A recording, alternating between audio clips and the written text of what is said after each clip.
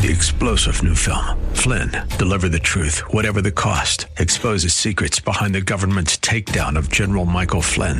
Flynn knew what the intel world had been up to. He ordered the first audit of the use of contractors. This set off alarm bells. He told the truth. He was the most dangerous person for Donald Trump to hire. They had to get rid of Flynn. Flynn, deliver the truth, whatever the cost. Available now. Watch it today. Go to salemnow.com. salemnow.com. How's your relationship with God? Do you find yourself struggling at times, trying to keep up with the Joneses? We have some help for you next on Truth for Today with Pastor Phil Howard.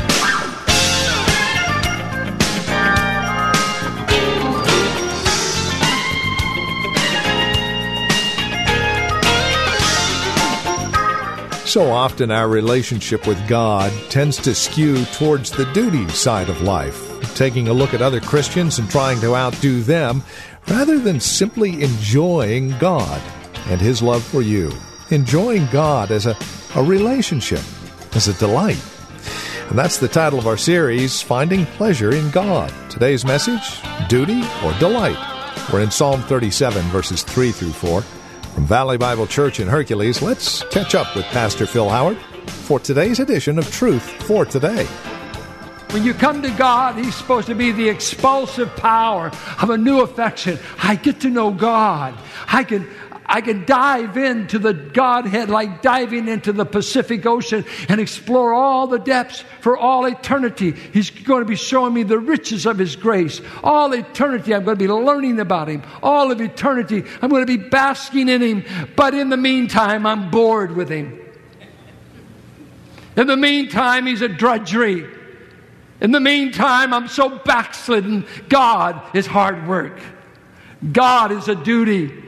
Because you're backslid or you don't know Him. And believe me, the church often has to repent because we can fall out of love with Him. Christians did at Ephesus, so don't think you haven't. We easily have these fires of the heart go out because we live with this incessant downward pull called sin that's always taking us away from the flame, that's always taking us away from the fountain. And we try a little over here and we try a little there, and we come back thirsty, we come back beaten, we come back feeling ashamed. Says, I want to get back to the fountain. My own cisterns don't quench my thirst. No, they won't. God is determined they won't, especially if you're God's child. Edward Carnell tells the story of serving God in our ethics, and he gives this story. Suppose a husband asks his wife if he must kiss her goodnight. Her answer is, you must, but not that kind of must.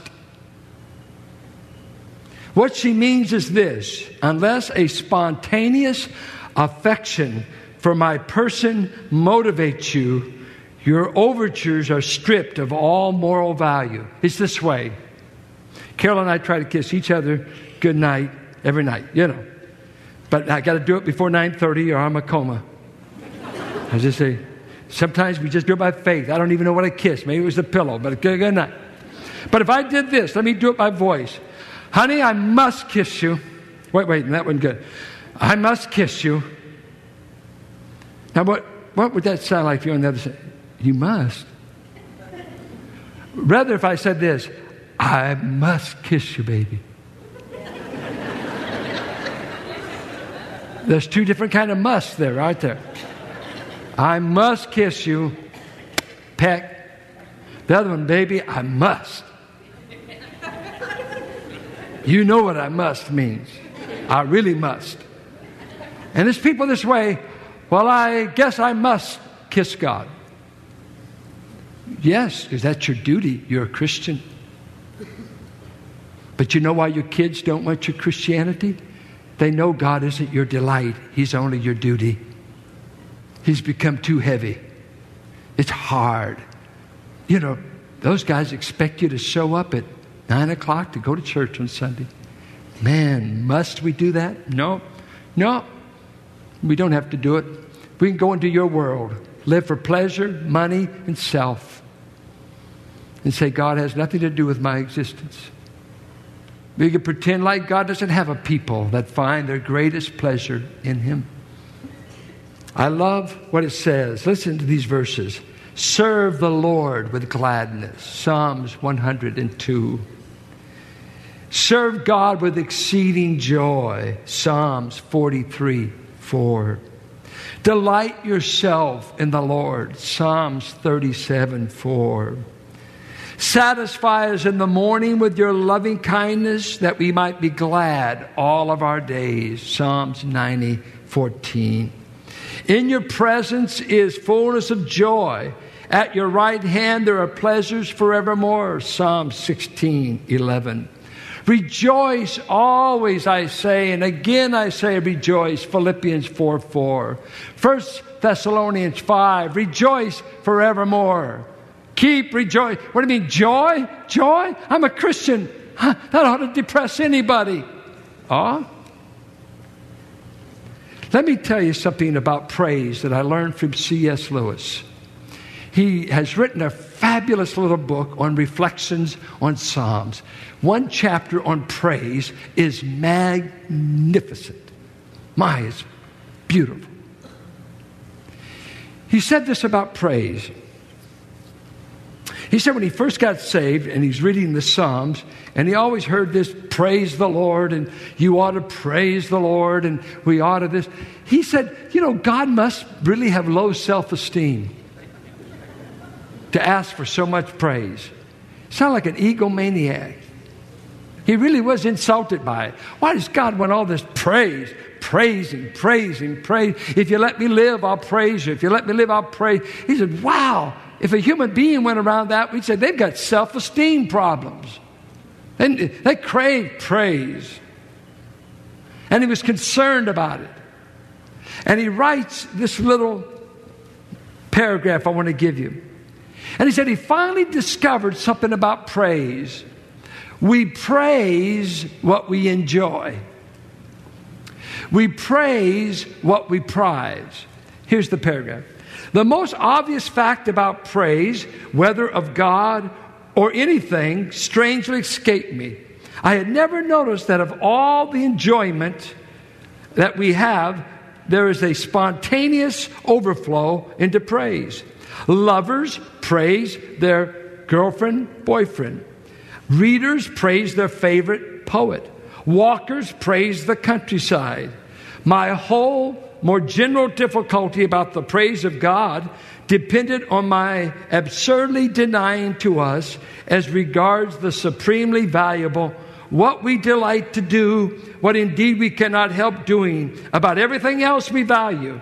I think we delight to praise what we enjoy, because the praise not merely expresses, but completes the enjoyment. It goes this way. God not only wants to be great, He wants someone to tell other people He's great. God is not just magnificent. He knows that about Himself. He doesn't need that from you, but it completes it when you get it. Now let me give you an example.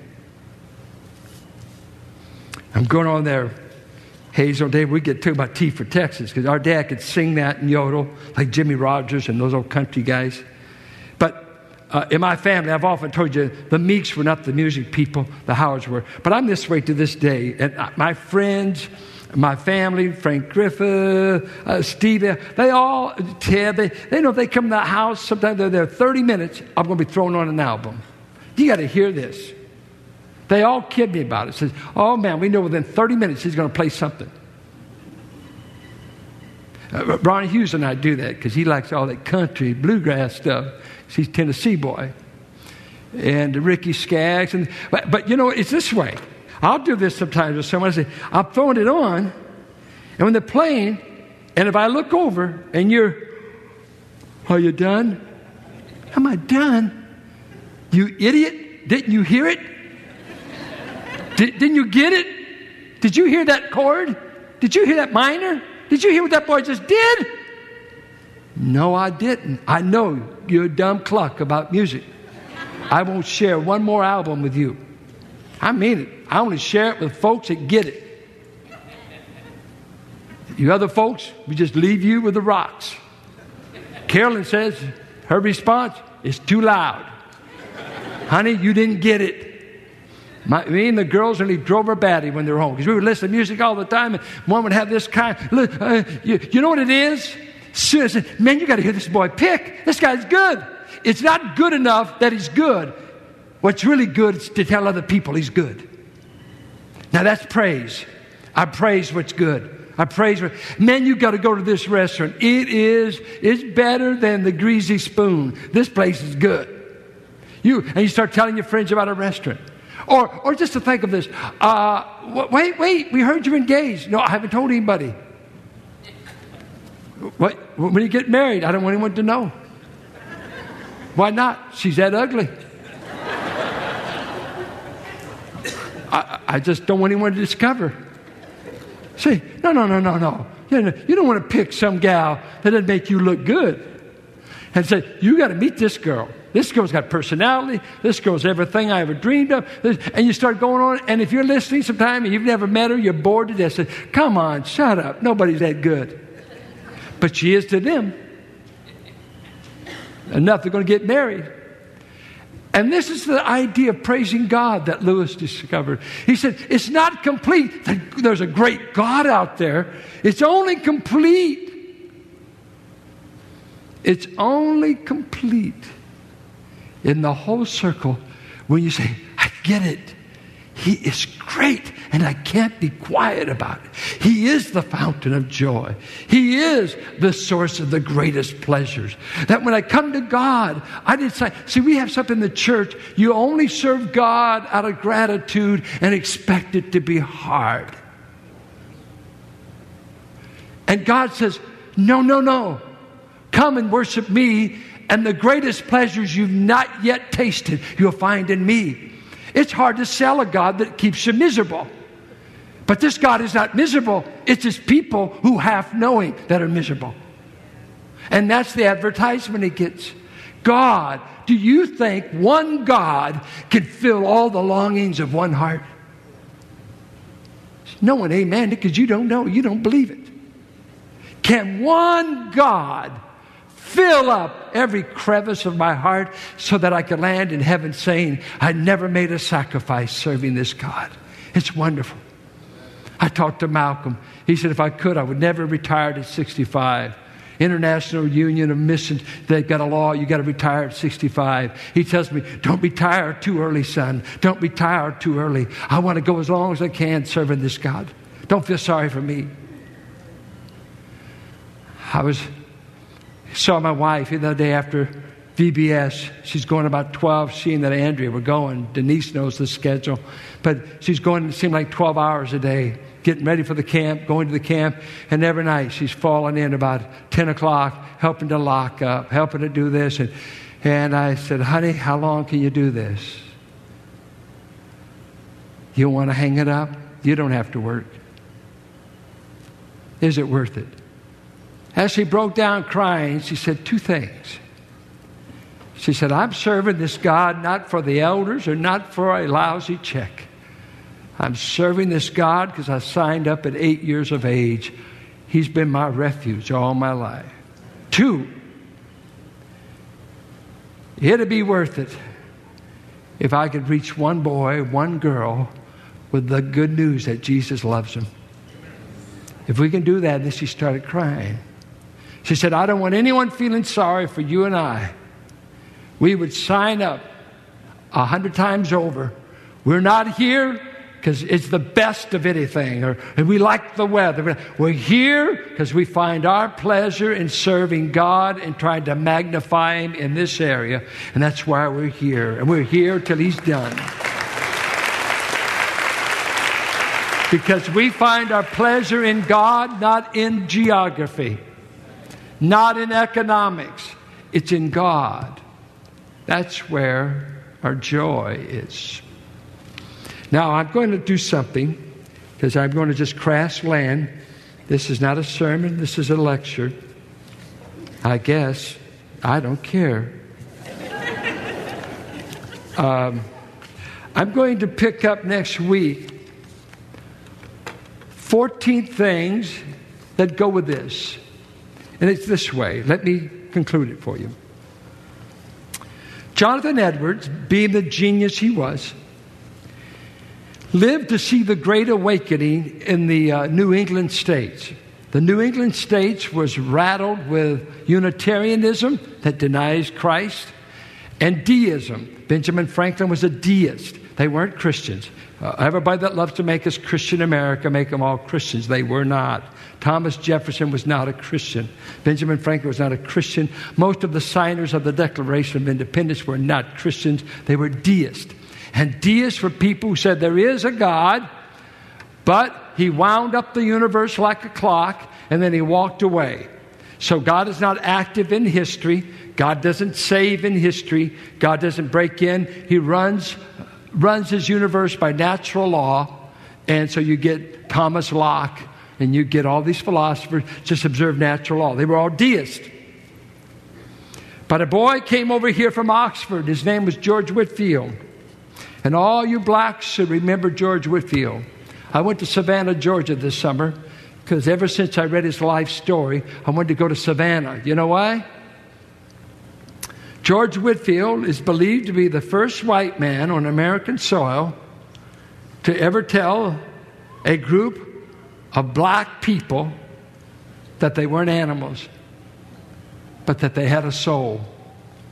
And they say that the African Americans who were picking cotton in Georgia in the Savannah era, here he came dressed like an Englishman in his cutoffs and his buckled shoes, and he stood out in those cotton fields and he said, "You people, Jesus Christ died for you, and he didn't die for donkeys, and he didn't die for monkeys. He died for people, and your people."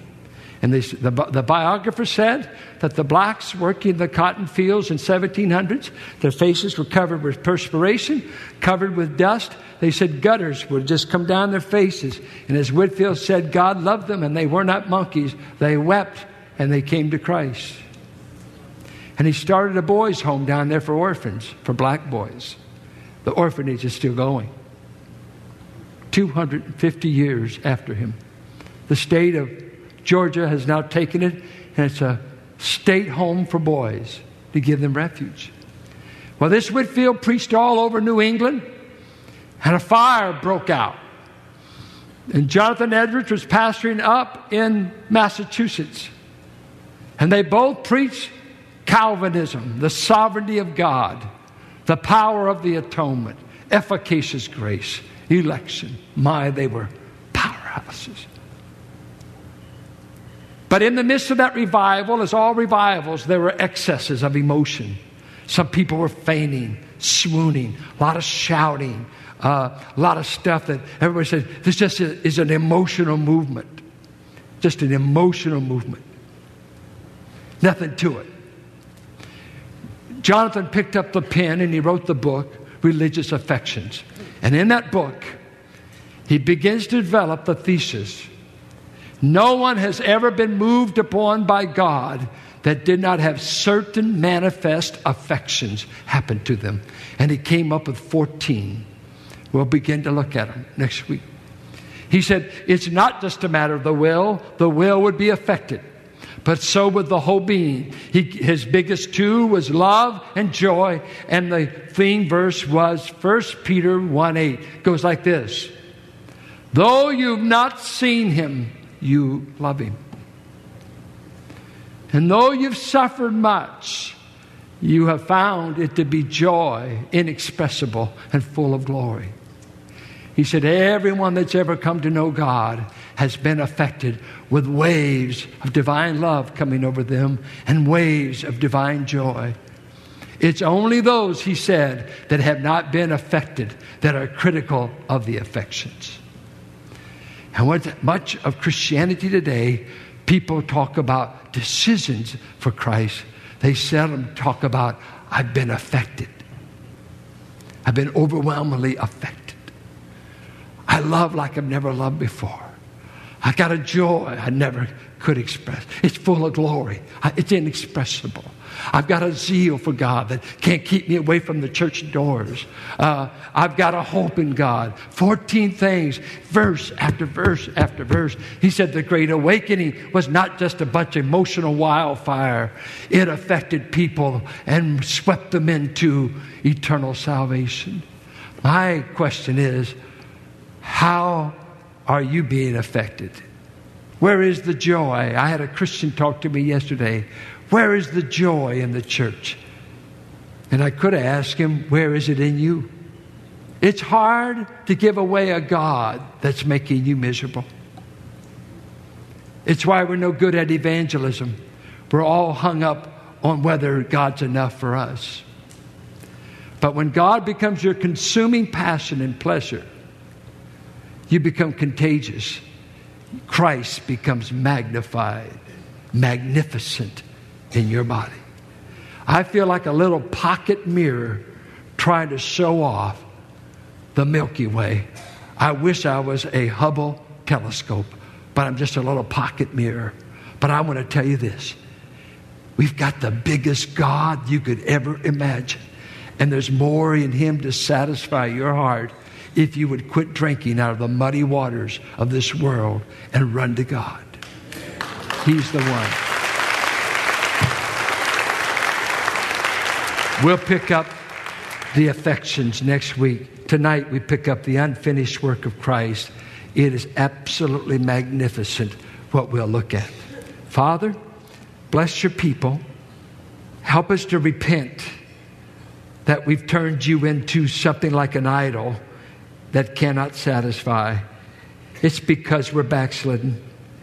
It's because we're drinking muddy water. We're drinking from our own cisterns, our own security, ourselves. And we've abandoned the living fountain. If there's anyone here today sick and tired of the muddy water of their life and they're miserable because it doesn't quench the thirst of their soul, would you open their eyes to see that there's been a fountain open in the house of David for sin and uncleanness? And through Emmanuel's crucifixion and through his death, he's opened a fountain. And he said in Isaiah 55, "Ho, everyone that's athirst, he that has no money, let him come and drink. And I shall quench his thirst forever and ever and ever." Oh, Father, put the gladness back in us. Put the joy back in us. Every one of us that have made you a duty and have given up the delight, we've turned you into, you're the hardest thing in our life. Oh, deliver us from our insane sin and idolatry. We've given up our glory. Our God is our glory. Please, while we have breath, cancer has been hitting many of our people of late. Different diseases. Different lives are hanging on a thread. So as long as you lend us breath and lend us another hour, at least let our children see that you are our greatest pleasure. That in our God is our ultimate delight. We thirst not for any of the wells of this world, for we have found everything in Jesus a poor heart can contain. Bring us back tonight because we want to. Bring us back. Put back in our heart the pleasure of meeting with your people to praise your name. I was glad when they said, "Let us go into the house of the Lord." For I had rather be a doorkeeper in the house of my God than to dwell in the tents of wickedness. May you become our greatest joy, because there's none greater than you. We pray in Jesus' name. Amen. And this is Truth for Today with Pastor Phil Howard, the ministry of Valley Bible Church here in Hercules. As we conclude our time together today, we would invite you to contact us if you have questions, comments about the broadcast. Maybe you have a question about your own walk and relationship with the Lord, or a prayer request. We'd love to hear from you. Please get in touch with us today. Now, we have a couple of ways to do so. The easiest might be simply visiting our website, truthfortodayradio.org. You can drop us an email. We have other means of contact that you'll find there at truthfortodayradio.org. We also have a lot of resource materials available for your growth and relationship with Christ. Our design and desire is to see that you grow in Christ, grow according to His knowledge and grace. Any way we can help, well, that's why we're here. So stop by truthfortodayradio.org or simply give us a call. 855-833-9864. Again, you can reach us at 855-833-9864. Please bear in mind as you contact us that this is a listener-supported ministry. As you link arms with us financially, we're able to continue the ministry here on this radio station. Prayerfully consider how you might get involved in the ministry of Truth for Today, won't you? 855-833-9864 or write to us. Our address is 1511 M. Sycamore Avenue, Suite 278, Hercules, California. The zip code is 94547. And that website, once again, truthfortodayradio.org. It is a pleasure spending time with you in God's Word. We trust we'll see you next time we get together for another broadcast of Truth for Today with Pastor Phil Howard. Blessed be the name of the Lord. Blessed be the name of the Lord. Blessed be the name of the Lord Most High. 3-star General Michael J. Flynn, head of the Pentagon Intelligence Agency, knew all the government's dirty secrets. He was one of the most respected generals in the military. Flynn knew what the intel world had been up to. He understood its funding. He ordered the first audit of the use of contractors. This set off alarm bells. The explosive new documentary, Flynn, Deliver the Truth, Whatever the Cost, uncovers the facts behind this scandal. Flynn told the truth. He was the most dangerous person for Donald Trump to hire. I find out the worst enemy that I'm going to face in my life is right here in America. They took my assessment and they wanted me to change it. And I was like, I'm not changing it. They had to get rid of Flynn. With in-depth interviews, archival footage, and never-before-seen personal records of the man behind the headlines. I just felt like I was drowning. Flynn, Deliver the Truth, Whatever the Cost. Available now. Watch it today. Go to salemnow.com. salemnow.com.